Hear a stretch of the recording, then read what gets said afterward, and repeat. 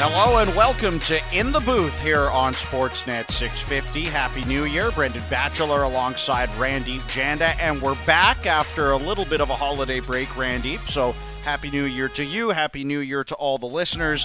And thanks for joining us here yet again on another edition of In the Booth. Coming off the Canucks' loss in St. Louis on Thursday night to begin their 7-game road trip. And Randeep, I hope you're well rested, had a good holiday season, and now we can get back into talking about this team as they began to embark on their longest trip of the season, and it didn't go well for them in St. Louis. Yeah, I'm fresh, Coach. I'm ready to go in, but as far as the team is concerned, they won't be fresh at the end of this road trip, a 7-gamer, which is the longest one they've got this season. And the last game, of course, you head into St. Louis, the first game of the trip, and there were chances there for this team. There were serious chances in the third period where you could take the lead, tie up the game, but Batch missed opportunities, and this is something that you have a real good opportunity to set the tone for the rest of the road trip, and it just felt like the game against St. Louis, a game of missed opportunities. Yeah, let's get into some of those opportunities, particularly in the third period when the game was tied at 1, and then, as well, when they went down 2-1 after Robert Thomas scored the go-ahead goal. Besser had a good look, missed the net. Niels Höglander had a good look, missed the net. Tyler Myers had a good look, missed the net. And you know what? It's a long season, 82 games. Those kind of things are going to happen, so I don't read into it too much in terms of a larger takeaway, but when you analyze this game in a vacuum, the Canucks needed to test Jordan Binnington more than they did throughout the game, and especially in the third period, I thought anyway. Absolutely, and just hitting the target, right? Sometimes, and this is what I think St. Louis did a good job of. They were actually shooting for rebounds on a lot of their shots early on in the game, whether it was Kasperi Kapanen, and that kind of carried on throughout, where not only getting pucks on the net, but crashing the crease and trying to find that greasy goal on Thatcher Demko. In the third period, the Canucks had looks. Brock Besser, you mentioned it. It was even late in the game. There was another opportunity for Brock Besser, but Sundqvist with a heck of a defensive play to really close down and make sure he got his stick on the puck. But Niels Höglander misses the net. Teddy Bluger, probably the best chance of all of them, was on the 3-on-2, and he just can't get the right amount of lumber on that shot. Otherwise, that might be a goal. So, unfortunately, for a team that's executed so well this season thus far, this was one of those games where two things I didn't necessarily the finishing is one thing, but the lack of traffic in front of the net, not getting enough pucks on net. But when they did go, Jordan Binnington, it's pretty easy for him. He didn't have to make any acrobatic saves. Credit to him, technically sound. But on top of that, I think if you're the Canucks, you need to do a better job of creating some traffic in front of him. Quiet night for the top six, I thought. Elias Pettersson, not his best outing as a Vancouver Canuck, I think it's fair to say. And, I can already hear the listeners shouting at their radios or their phones if they're listening to us on a podcast about the Andrei Kuzmenko scratch. As Sam Lafferty was playing up on the Pettersson line, Pius Suter was on the Miller line, and it remains to be seen if things will continue that way come Saturday when they visit the New Jersey Devils to begin the true eastern portion of this road trip. But let's get into Kuzmenko. That's the 5th healthy scratch for him this year. Obviously, there was a lot of noise on Twitter and really around the league when people saw that Kuzmenko was out of the lineup. Hold on one second. There's a lot of noise after Elliot Friedman retweeted your tweet. Well, I heard noise from around the league after that happened. Fans from multiple fan bases saying that they would like their team to go out and acquire Andrei Kuzmenko. And I don't necessarily know if this healthy scratch means that a trade is in the offing or imminent here. But something we did notice, especially early in this game, and I think you said it to me during one of the commercial breaks of the game against the Blues, was it felt like they were more effective on the forecheck as a team, and particularly that fourth line with Linus Karlsson and Niels Höglander playing with Niels Oman as opposed to Andrei Kuzmenko. And I'm sure there are a number of things that the coaching staff and Rick Tocchet want Kuzmenko to work on in his game. But one thing they've emphasized publicly multiple times is the forechecking, and it's something that he's made some improvements in, but clearly not enough for this coaching staff to this point, to the point where, and this is where we get a lot of the complaints from fans, they are willing to give up the offensive upside that Kuzmenko brings when he's in the lineup because he's not buying into the way that they want to play. Yeah, a lot of folks will look at that 2-1 scoreline saying, hey, this is a game that you needed Andrei Kuzmenko, but here's the issue that I have with that statement.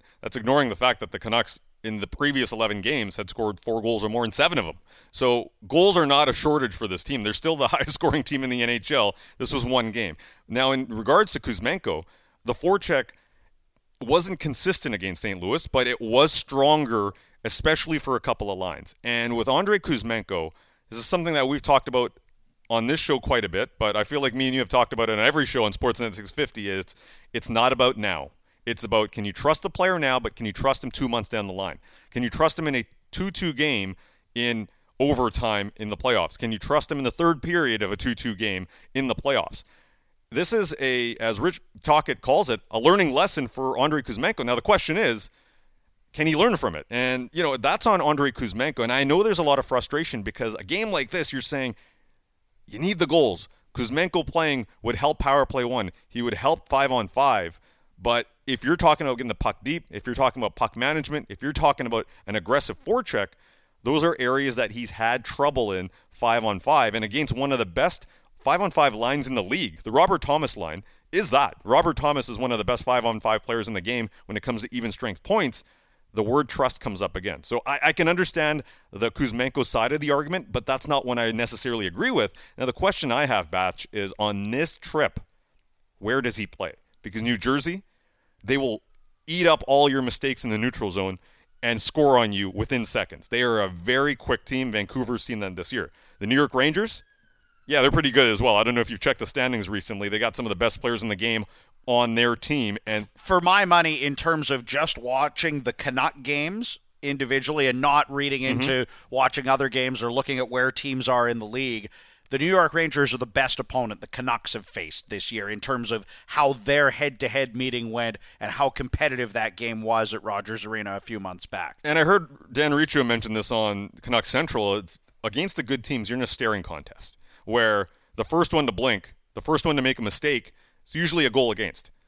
New York Rangers are that type of team. Does Kuzmenko coming back in the lineup make sense on that? On the road, where you can't control the matchup? So, this question to me is, and listen, Rick Tocchet might bring him in on the fourth line, may bring him on the first line. I might be wrong on this, but where does that fit? Where does that trust come in? Which matchup? So the next 2 games are against teams that will kind of eat you up if you make mistakes in the neutral zone or with puck management. So, this Kuzmenko question is not going to get solved anytime soon, or it's a discussion point in the city when the team is winning. There's no issues with it. When you drop one game and you only score 1 goal, it becomes a discussion point, but trust is central to this entire conversation. Yeah, and, the point you make, and we've made this point numerous times in the past, about setting up for the playoffs, setting up for when the games matter. Now we're not officially into the second half of the season, but you're out of the holiday break. This is the unofficial second half of the season where games start to tighten up a bit. Teams dial in the way that they want to play. And if a player like Kuzmenko is unable to do that, then, he's had 5 healthy scratches to this point. I would expect, based on the fact that they're coming off a loss, he probably goes back in Saturday against the Devils, although that remains to be seen.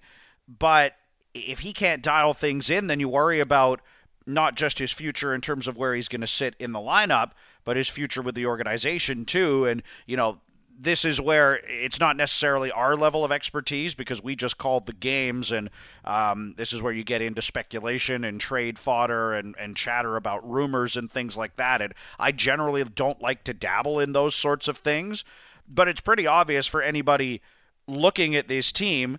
Kuzmenko eats up a solid chunk of salary cap space. If the Canucks want to improve their top 6, they don't have a ton of salary cap space to work with. And if Kuzmenko's not going to be a regular fixture in the top 6 or potentially even in the lineup, then what does it mean for his future with the organization? Yeah, and that's a very real question right now because identity of this lineup, of this team, is central to being a tough team to play against, being a north-south team, and being aggressive on the forecheck. Like, that's what the coach wants from not only his, wingers on those lines, but that's what you get from JT Miller. That's what you get from Elias Pettersson when he's going as an F1. So there's a standard that's built up there. And can Kuzmenko really, play that style? So when you start looking into the future, and nobody's got a crystal ball on this front, whether Andrei Kuzmenko, can sort out his game, because that's one possibility that you hope for, right? In a perfect scenario, the Canucks probably hope that Kuzmenko can become that player, and not only does he play that hard skill game, but you're also in a situation where you're getting goals from him. He's a dynamic player.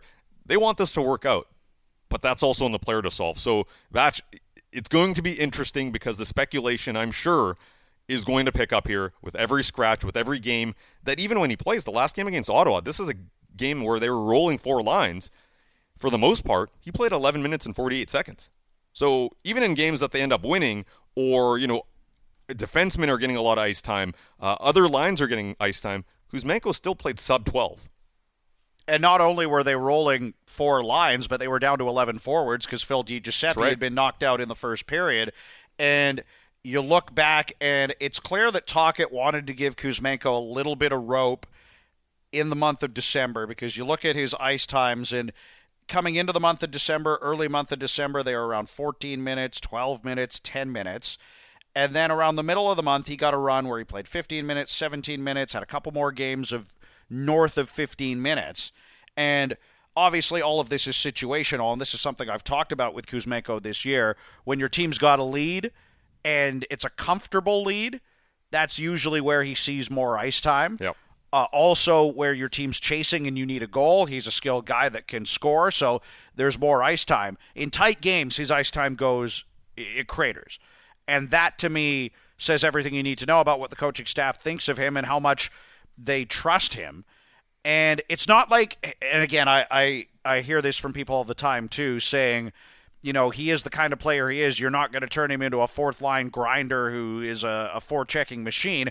And I agree, but it's about finding that balance where you can play to the identity of the team, the identity that Tocchet wants the team to have, get back to producing offense, and be kind of the best of both worlds, where, you're not a fourth-line grinder, but look at a guy like JT Miller. Guess what? He's good at getting in on the forecheck. He's also good at scoring goals and producing points. That's what they need from Kuzmenko, and if they're unable to get it, you understand why speculation will get louder and louder the closer we get to the trade deadline. Well, it's also because he's a hot commodity. He's a top 6 player when he's going, and they have vacancies in the top 6, right? We talked about Phil DiGiuseppe obviously being injured takes him out of the equation, but even when he was in the lineup, he was a player that was playing up the lineup. Remember, he had been scratched himself. So there are a couple of vacancies next to Pettersson.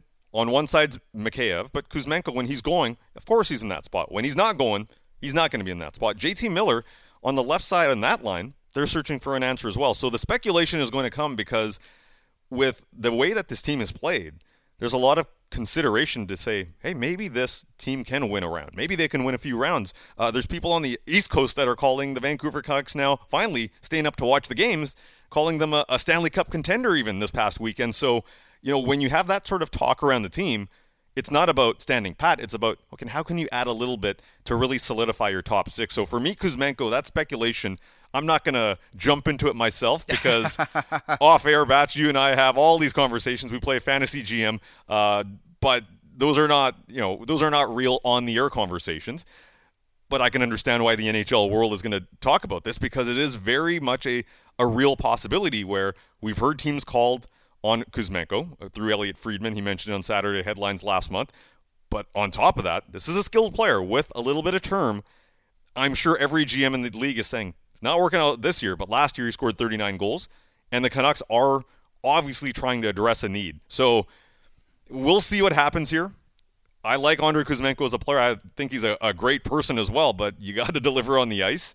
And Rick Tocchet is looking for something that right now Kuzmenko doesn't have it. Yeah, and speaking of Elliot Friedman, this is another thing that they always talk about on 32 Thoughts, is in situations like this, teams don't try to throw you a life preserver. They try to throw you an anchor. Yeah. So, it's easy for people to say, well, if you're not going to play Kuzmenko, trade him. Well, it's not that easy because you still want to get some good value. If you are going to move off him, you want to create salary cap space and then, transition to bringing someone else in theoretically. And I think we can have a conversation about what the Canucks could or should do going into the deadline without getting into some of the specifics and bringing in player names. Yeah. Because to me, that part of that conversation is for people that are much more tapped in with how these conversations are going than and I'll leave that to Elliot and insiders like that.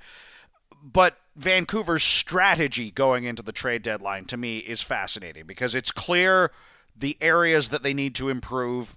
For me, top of the list is at least one winger that can play in the top six, that can provide a more consistent level than what we've seen this far, whether it be that left wing spot on the Miller line or the right wing spot on the Pettersson line.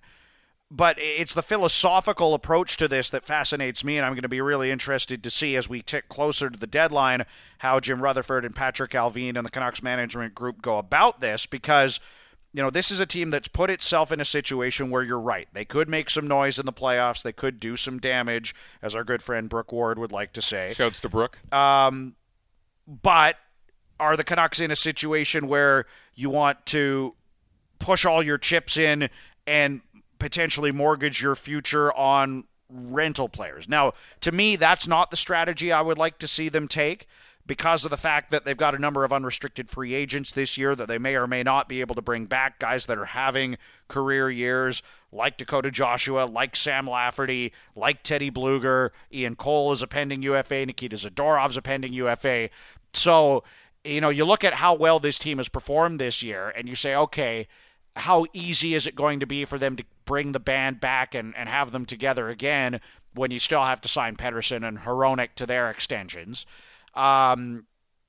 So there's two thoughts of or approaches to this kind of strategy is, okay, maybe you're not going to be able to keep all these guys, so go all in on this year because it might be your best chance. Or are there strategic moves you can make going into the deadline, which, yes, improve your team now so you've got a better chance at having some success this season, but are targeting players that can stay here for multiple seasons, that you can either extend on team-friendly deals or you have team control for a few years, so that you're not just giving up assets to try and chase something this year with a team that, this group of players, save for, a few of the key guys that were around in the bubble, have not experienced the playoffs together before and don't have a track record of succeeding in the postseason. Yeah, I'm not the GM of the Vancouver Canucks, but I'm going to come with my thoughts on that front, where I'm on the second thing that you mentioned when it comes to players under control, younger players maybe in their mid-20s. That would be the favorite approach. And yes, those players are going to be more expensive because you have to pay for, that younger age. You have to potentially pay for maybe some RFA years. But are you giving yourself a little bit more runway? Are you giving yourself maybe some more, a decent salary that they're on where you're not overpaying them? That payday may be coming at some point, but you're building towards something just beyond this year. And Batch, when I look at that with rentals, this is a team that, you mentioned it, a lot of impending UFAs already. Do you want to take a step back next year? No, that's not what this MO of this team is. So picking up players with control would be in their best interest. The other thing is also just looking at what the market for the rentals are. There's plenty of options out there, and I'm not going to throw out the names because we all know them. There's maybe some that are off the radar too. But one thing I will say is that when it comes to some of the teams that are not doing well in the NHL, and you talked about that Ellie Friedman line, about the anchors, there's some teams that are not doing well this year.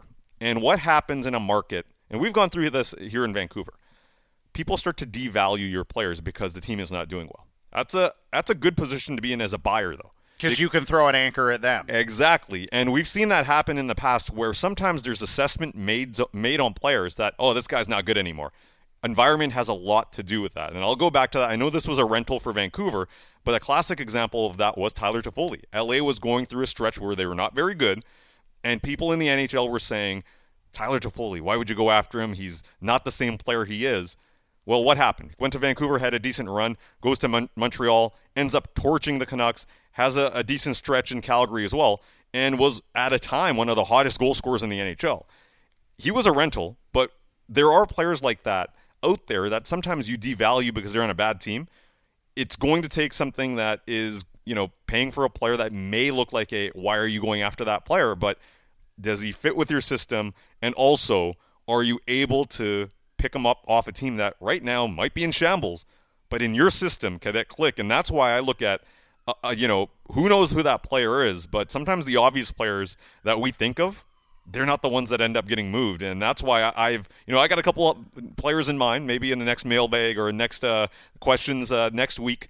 Some of the listeners can ask me who they are, but I got a couple of players in mind that I think would be great fits in the system for the Vancouver Canucks, but we'll see if teams are sellers. Who's going to be a seller in 2 weeks, but that's going to really dictate a lot of this. Yeah, and I think that's such a good point to make, because it's clear that this organization knows how it wants to play. We've talked in the past about the importance of alignment with management and the coaching staff. They need to find players that fit the identity that Rick Tocchet wants to play. And to a certain extent, they need to move on from players that don't fit that identity. And that's why we talk about Kuzmenko potentially being traded. Maybe it doesn't happen. He's a very skilled player. You don't necessarily want to give up on that just because you're chasing something in one season if he's a guy that can help you for years to come potentially. But the one thing that I think we can say about this management group for sure, and people will have their opinions on some of the things they've done. The Miller extension, of course, is, hotly debated in this market. But I don't think you can debate their ability to assess and target players that fit in well with Rick Tocchet's system. And just look at some of the guys they've brought in on this roster right now. They targeted Dakota Joshua, brought him in as a free agent. Guess what? He's been a great fit. They targeted Teddy Bluger, brought him in as a free agent. Guess what? He's been a great fit. Pius Suter, same thing. Ian Cole, same thing. Now, those are all free agent signings as opposed to trade acquisitions, so it's a little bit different. Sam Lafferty, right. That's a trade where, again, you take advantage of a team wanting to move on from a guy. You don't pay a big price. You bring him in. Look at how they acquired Zadorov, too, who, they paid much less than I thought they were going to have to in that trade. So as you go into this trade deadline, and again, we're sitting here in early January, it's still a long ways off. But the one thing we know is that Jim Rutherford historically likes to get his business done early. He doesn't like to be one of those guys that waits till the last minute. And you can have a pretty good idea that this management group knows the kind of players they want to target, has trade targets in mind that they're going to go after. And based on their track record since coming to Vancouver, I think you have to trust them because they've done a pretty good job of finding players that fit the holes on their roster. Your observation about Jim Rutherford striking early is a very important one here, because maybe in Vancouver that hasn't been the case, because for the first 2 years, they're sellers. And that doesn't happen often in a Jim Rutherford world. That's not something that he's used to coming from Pittsburgh. But in Pittsburgh, whether it was the pickup of a Ron Hainsey, whether it was a pickup of players like Carl Hagelin, whoever it may have been, he does usually, when he's a buyer, does strike early. The other thing is, and I think this is something to keep in mind, Rutherford Alvin, and we can speak to Rutherford's experience because he's got so much experience at the GM position, and Patrick Alvin we're still trying to figure out, but we know he comes from the Rutherford school of thought.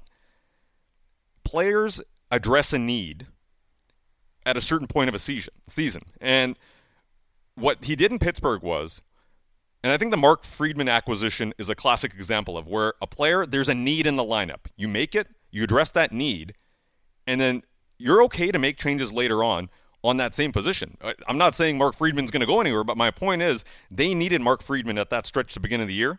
And since then, Mark Friedman's kind of fallen off the radar here. He's the extra, the scratch a lot of the nights. Nikita Zadorov, while Carson Soucy was out of the lineup, they needed somebody back there for the PK. They needed somebody. They pick him up. Carson Soucy is nearing a return. You have an abundance of defensemen. Situationally, you used a player that you needed, and now what happens? Because something will have to give. Either it's a move down to the AHL, or it's going to be another transaction involving a defenseman potentially. So it's not reporting anything here, but I'm just saying history tells us that Jim Rutherford, the way he acts, and he did this in Pittsburgh, he traded for an Eric Goodbranson. He wanted to rival Tom Wilson. He wanted an answer, had him on the team for a couple of months and said, nope, this is not going to work. Peace. Tanner Pearson wasn't very long either as the return in that trade. Exactly, and there's numerous examples based on his track record where he's not shy to make trades, and he's not shy to move off of certain players or certain situations where all of a sudden you have a surplus to say, all right, these players address the need we had, but we can upgrade.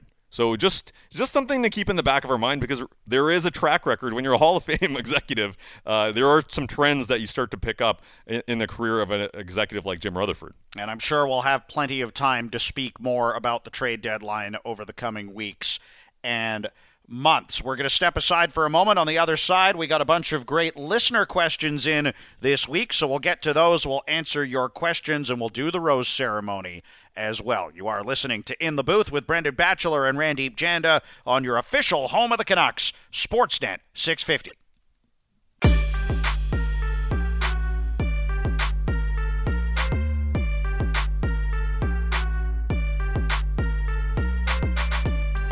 Welcome back to In the Booth on Sportsnet 650. Brendan Batchelor alongside Randeep Janda. If you missed any part of the show, it does live as a podcast as well on the Canucks Central podcast feed. Make sure to subscribe to that. You get Canucks Central with Sat and Reach every weekday. You get all the post-game shows, and you get this weekly show In the Booth as well. Okay, Randeep, you put the call out on Twitter, and we got some great questions from the listeners this week. So let's dive right into them. And we have one here from @jcog88 who writes in and asks, will there be more than one Canucks player going to the NHL All-Star Game? And this is our chance to congratulate Quinn Hughes. Selected, he is going to Toronto for All-Star Weekend at the end of the month. My simple answer to this question is yes, of course there's going to be more than one Canuck that goes to the All-Star Game, but I think it's going to be interesting to see, first of all, who goes and how many guys go, because you could realistically have 4, 5 Canucks that are deserving of being All-Stars based on the way they've played this year. Yeah, and, it really comes down to, I'm going to say this, Canucks fans, it comes down to you, because the rest of the way it's fan votes. So we've heard a lot about Canucks Twitter and Canucks fans. Well, this is your time to kind of come together to make it happen. In terms of a prediction, I'll make one here. You're right. It could be, if you include 5, Brock Besser's up there in the goal-scoring department. He should be probably the 5th one mentioned. Quinn Hughes is already there. Elias Pettersson, Thatcher Demko, JT Miller, the other guys that would be in contention. I want to say 3. Quinn is already there. I do feel like Thatcher Demko is going to be there, even though they've got 2 goaltenders that are coming from the Western Conference, Connor Hellebuck and Cam Talbot. But Thatcher Demko is the runaway Vezina leader right now. I just can't see a world where he's not there. And I'm going to say it's a tricky one, because if you... One of Miller or Pettersson? Yes. And one of those guys, if you look at points production, it's JT Miller as of right now. He's a top 5 NHL point scorer. So I just think 4 is too much from a team, even though I think Pettersson is deserving of going. If you look at just simply who the point scorers are, probably JT at that point. So you go with the Norris contender, you go with the Vezina contender, and then you go with one of the top 5 point scorers in the NHL. If I had to pick 3, I'm probably going with those 3 guys. Yeah, I tend to agree. I would be surprised if we see more than 4. And again, fan voting. So if you're a Canuck fan, get after it, get voting, see how many Canucks you can send to the All-Star Game. And it'll be interesting to see whether it is Pettersson or Miller. And speaking of Pettersson, we got a couple of different questions on him. So let's dive into these, because I think they are a couple of interesting questions. The first one comes from @Glenn_Nelson on Twitter, or X, or whatever we're calling it now, the social media platform formerly known as Twitter. Twitter forever in my heart. And he writes in, or they write in, I should say, and ask, who are PT's ideal wingers with this current group? And this is going to dovetail into a different conversation that we're going to have here about what the Canucks might need prior to the trade deadline. My answer for this question, I think it's a pretty obvious one, but it's not one that people are going to jump to. But the line he's had the most success on in his NHL career was the Lotto line. So even though JT Miller's playing down the middle, if we are looking at this in a vacuum and saying who are the 2 best guys you could put on Elias Pettersson's line or on his wings, and whether it's Pettersson that moves to the wing and Miller goes down the middle or vice versa, it doesn't matter. The answer is JT Miller and Brock Besser, and I don't think there's any debate about anyone else on this current roster right now. I think the question is important. What are the ideal wingers? Ideal, not so much realistic, because in today's NHL, you still need that 1-2 punch as far as centers are concerned, right? And I agree with you. I think the Lotto line is the one that, if you're talking about dynamic play and being able to control play and potentially giving you an impact like the perfection line. Remember, this is the level that they were playing at when they're together. We were talking about them as the best line in the league at the time. It was them, it was Boston's perfection line, and the Colorado line that had Nate McKinnon and Mikko Rantanen on it. We're talking about some of the best lines in hockey. That's how good they can be. Now, here's the issue where, realistically, can you make that happen unless you add another center that can play second-line center? Yeah, and this ties into yet another question that we got. So we'll give Travis Robinson on Twitter some credit for writing this in. He asked, how badly does this team need a 2C so Miller can move to the wing? And this is something that I don't see people talking about a lot. There's a lot of talk about they need a winger. They need a top six winger. To me, in an ideal world, and yeah, it's going to be hard because centermen are much more difficult to acquire and the cost of acquiring them is that much greater. But if you could get a legitimate second-line center so you could free up JT Miller to go to the wing with Elias Pettersson, that would be an absolute game changer for this team. And whether it's something you could do in the short term or in the longer term, I don't know.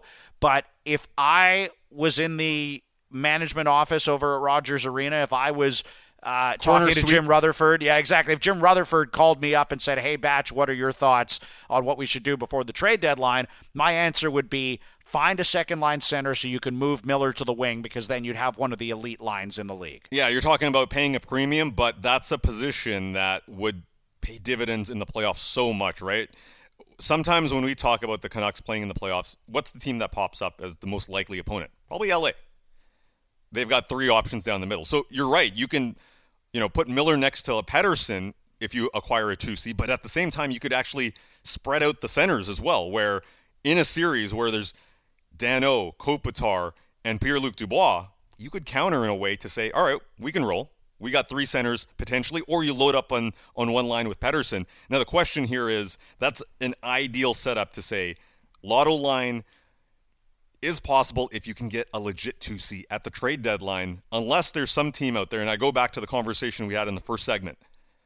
Is there a player that you can identify that is so devalued right now, or not necessarily devalued, but maybe a team is willing to give up because they're at a certain point in their team construction or build or retool or whatever you want to call it, that would free up? And there's a couple of names that do pop to mind, but who knows with these teams, right? Otherwise, it'd be just kind of throw out names there. So I don't necessarily want to do that. But you're right. I think in terms of looking for that type of player, it just gives you so many options because you're able to move them to the middle. You can have them play with JT Miller. If you just want JT to move to the wing, it gives you options with the Lotto line. Like, you're able to spread out your lineup so much more. Part of me wonders if they think that Pius Suter can be that guy. Now, the way the coaching staff has deployed the lines, we haven't seen that yet, but we're talking about a game against St. Louis where Suter was on the Miller line. And, Rick Tocchet, we've seen, likes having two guys that can win draws on the ice at the same time. If possible, Lafferty was taking some of the faceoffs on the Pettersson line in that game against the Blues too. So, I tend to think that might be a bridge too far for Pius Suter, who I think has been a really nice surprise, and maybe not so much a surprise, but we've seen how much he's been able to impact the game, especially since coming back from injury. Is he a legitimate 2C? I don't know. I'm not there yet. But I would be interested to see if this coaching staff is at least willing to explore that. And you're right, Miller could go onto the wing and play with whoever this centerman is if they are able to bring one in. But to me, that if you do that, you're still missing out on the biggest benefit of bringing in another center, which is that Miller can play with Pettersson, and it circles back to the initial question, which was Petey's most ideal wingers, and to me, that's Miller and Besser without a doubt. Yeah, and I think with that situation, in the Suter reference specifically, Pius Suter has done a great job of being versatile up and down the lineup. Swiss Army knife, right? That's kind of the name I'm going with here. I like it. Right? I'm on board. All right, we're good on that front. But one thing we haven't considered is, outside of PDG, who has been injured in the top six, right? Like, not many people. And can we even say PDG is in the top six, exactly, right? Exactly. So here's the situation where he's versatile, but we're talking about a couple of games here, a couple of games there. Are you able to play that role game in, game out?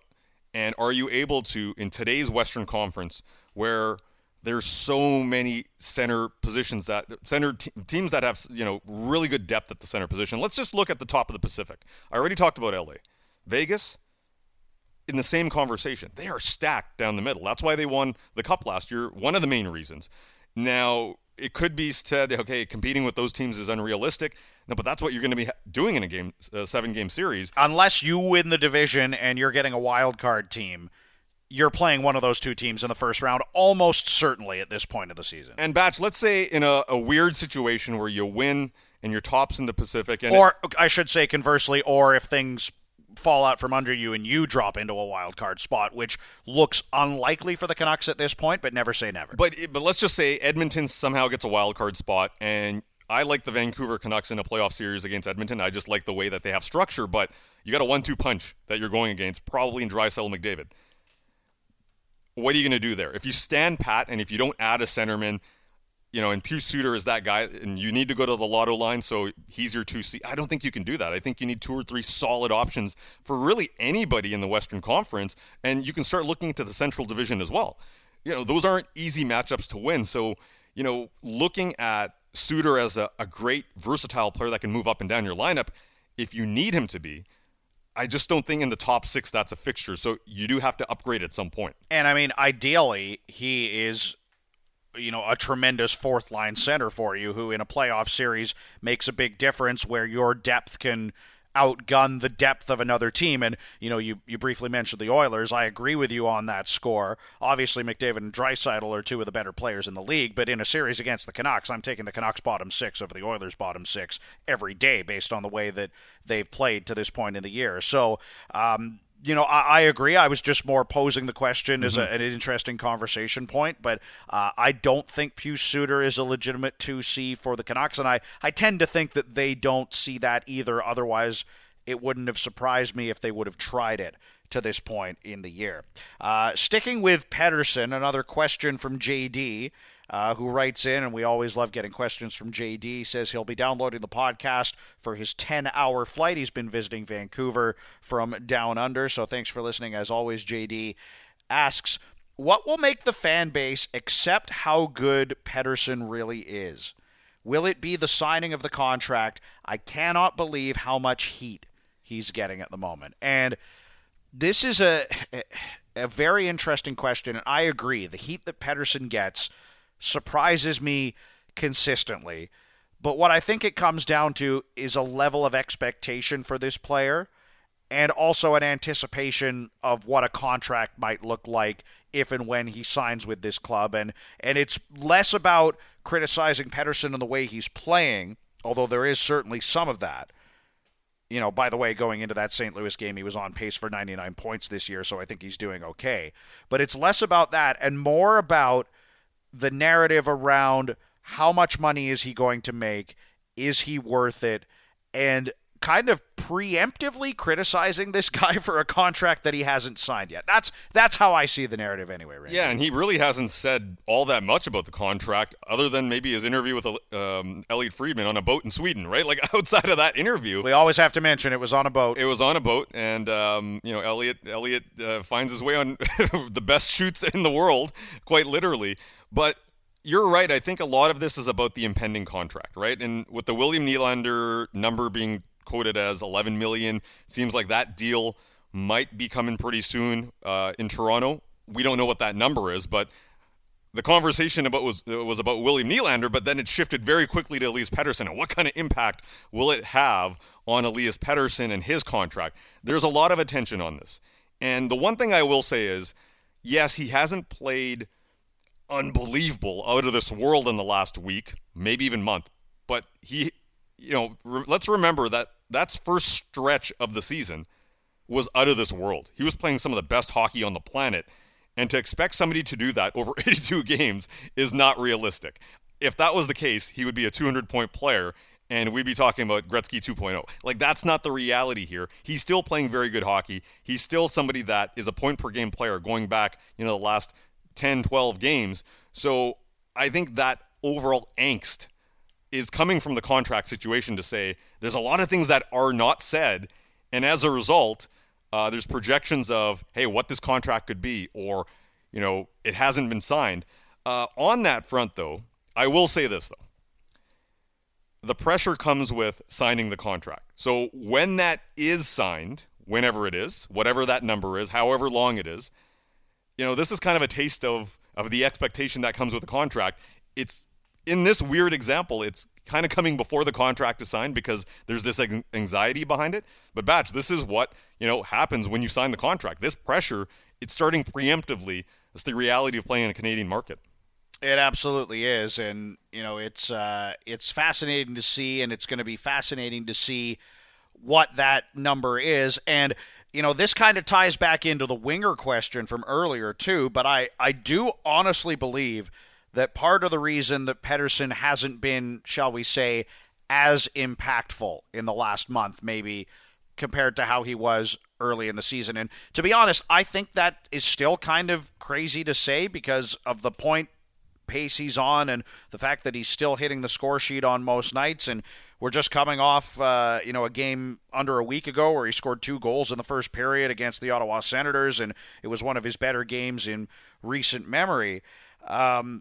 But part of that is honestly down to line mates or lack thereof, right? Like, last year he was playing with Andrei Kuzmenko. He had a career year offensively. Kuzmenko was nearly a 40-goal scorer. Everything was going great on that line, even if it wasn't going well for the team.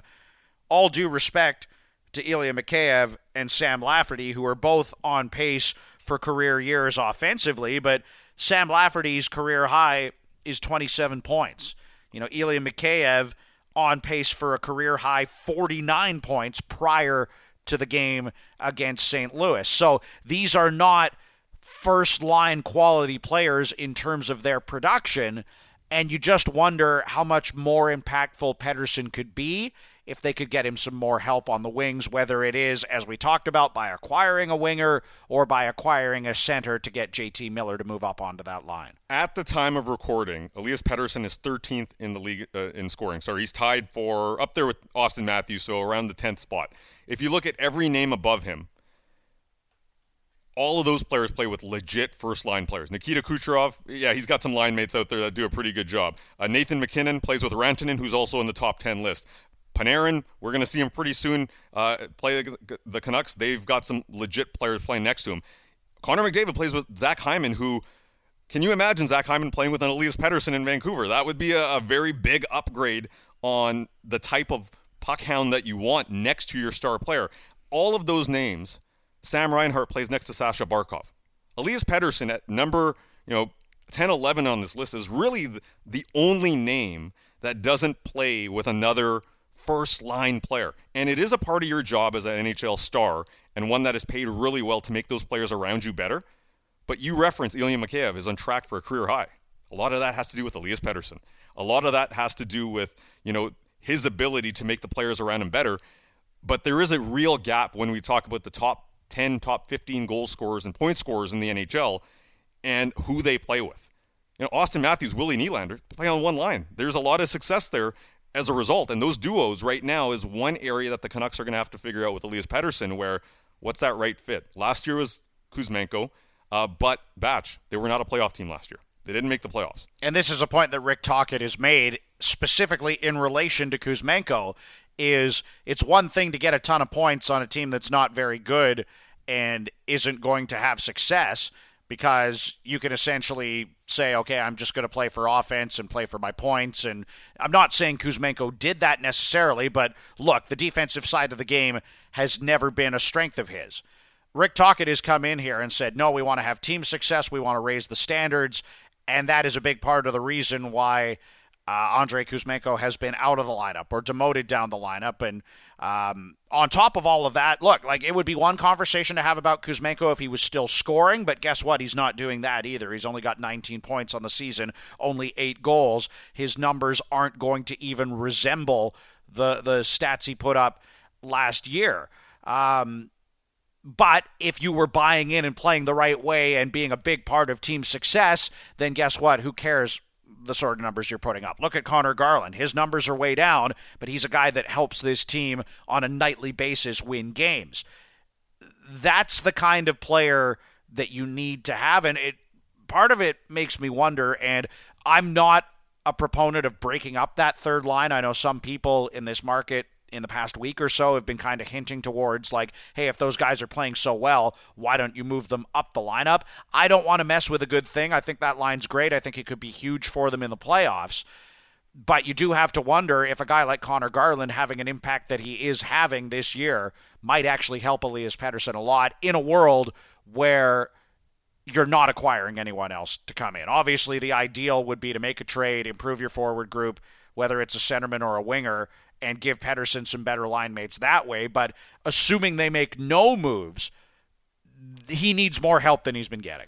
Totally, and I think you mentioning Connor Garland there is a really important point, because we did talk to Rick Tocchet about this after practice one day of like what makes him go, what's been behind this Connor Garland turnaround. And remember, this is a player, Canucks fans will remember very clearly, there was a lot of trade speculation before the season even started. But when it comes to the type of player that Rick Tocchet wants him to be is, hey, do your job. There's certain non-negotiables that you have to do. And puck management, doing spinoramas, are not things that Rick Tocchet wants to see. And does that sound like somebody? That sounds like Andrei Kuzmenko.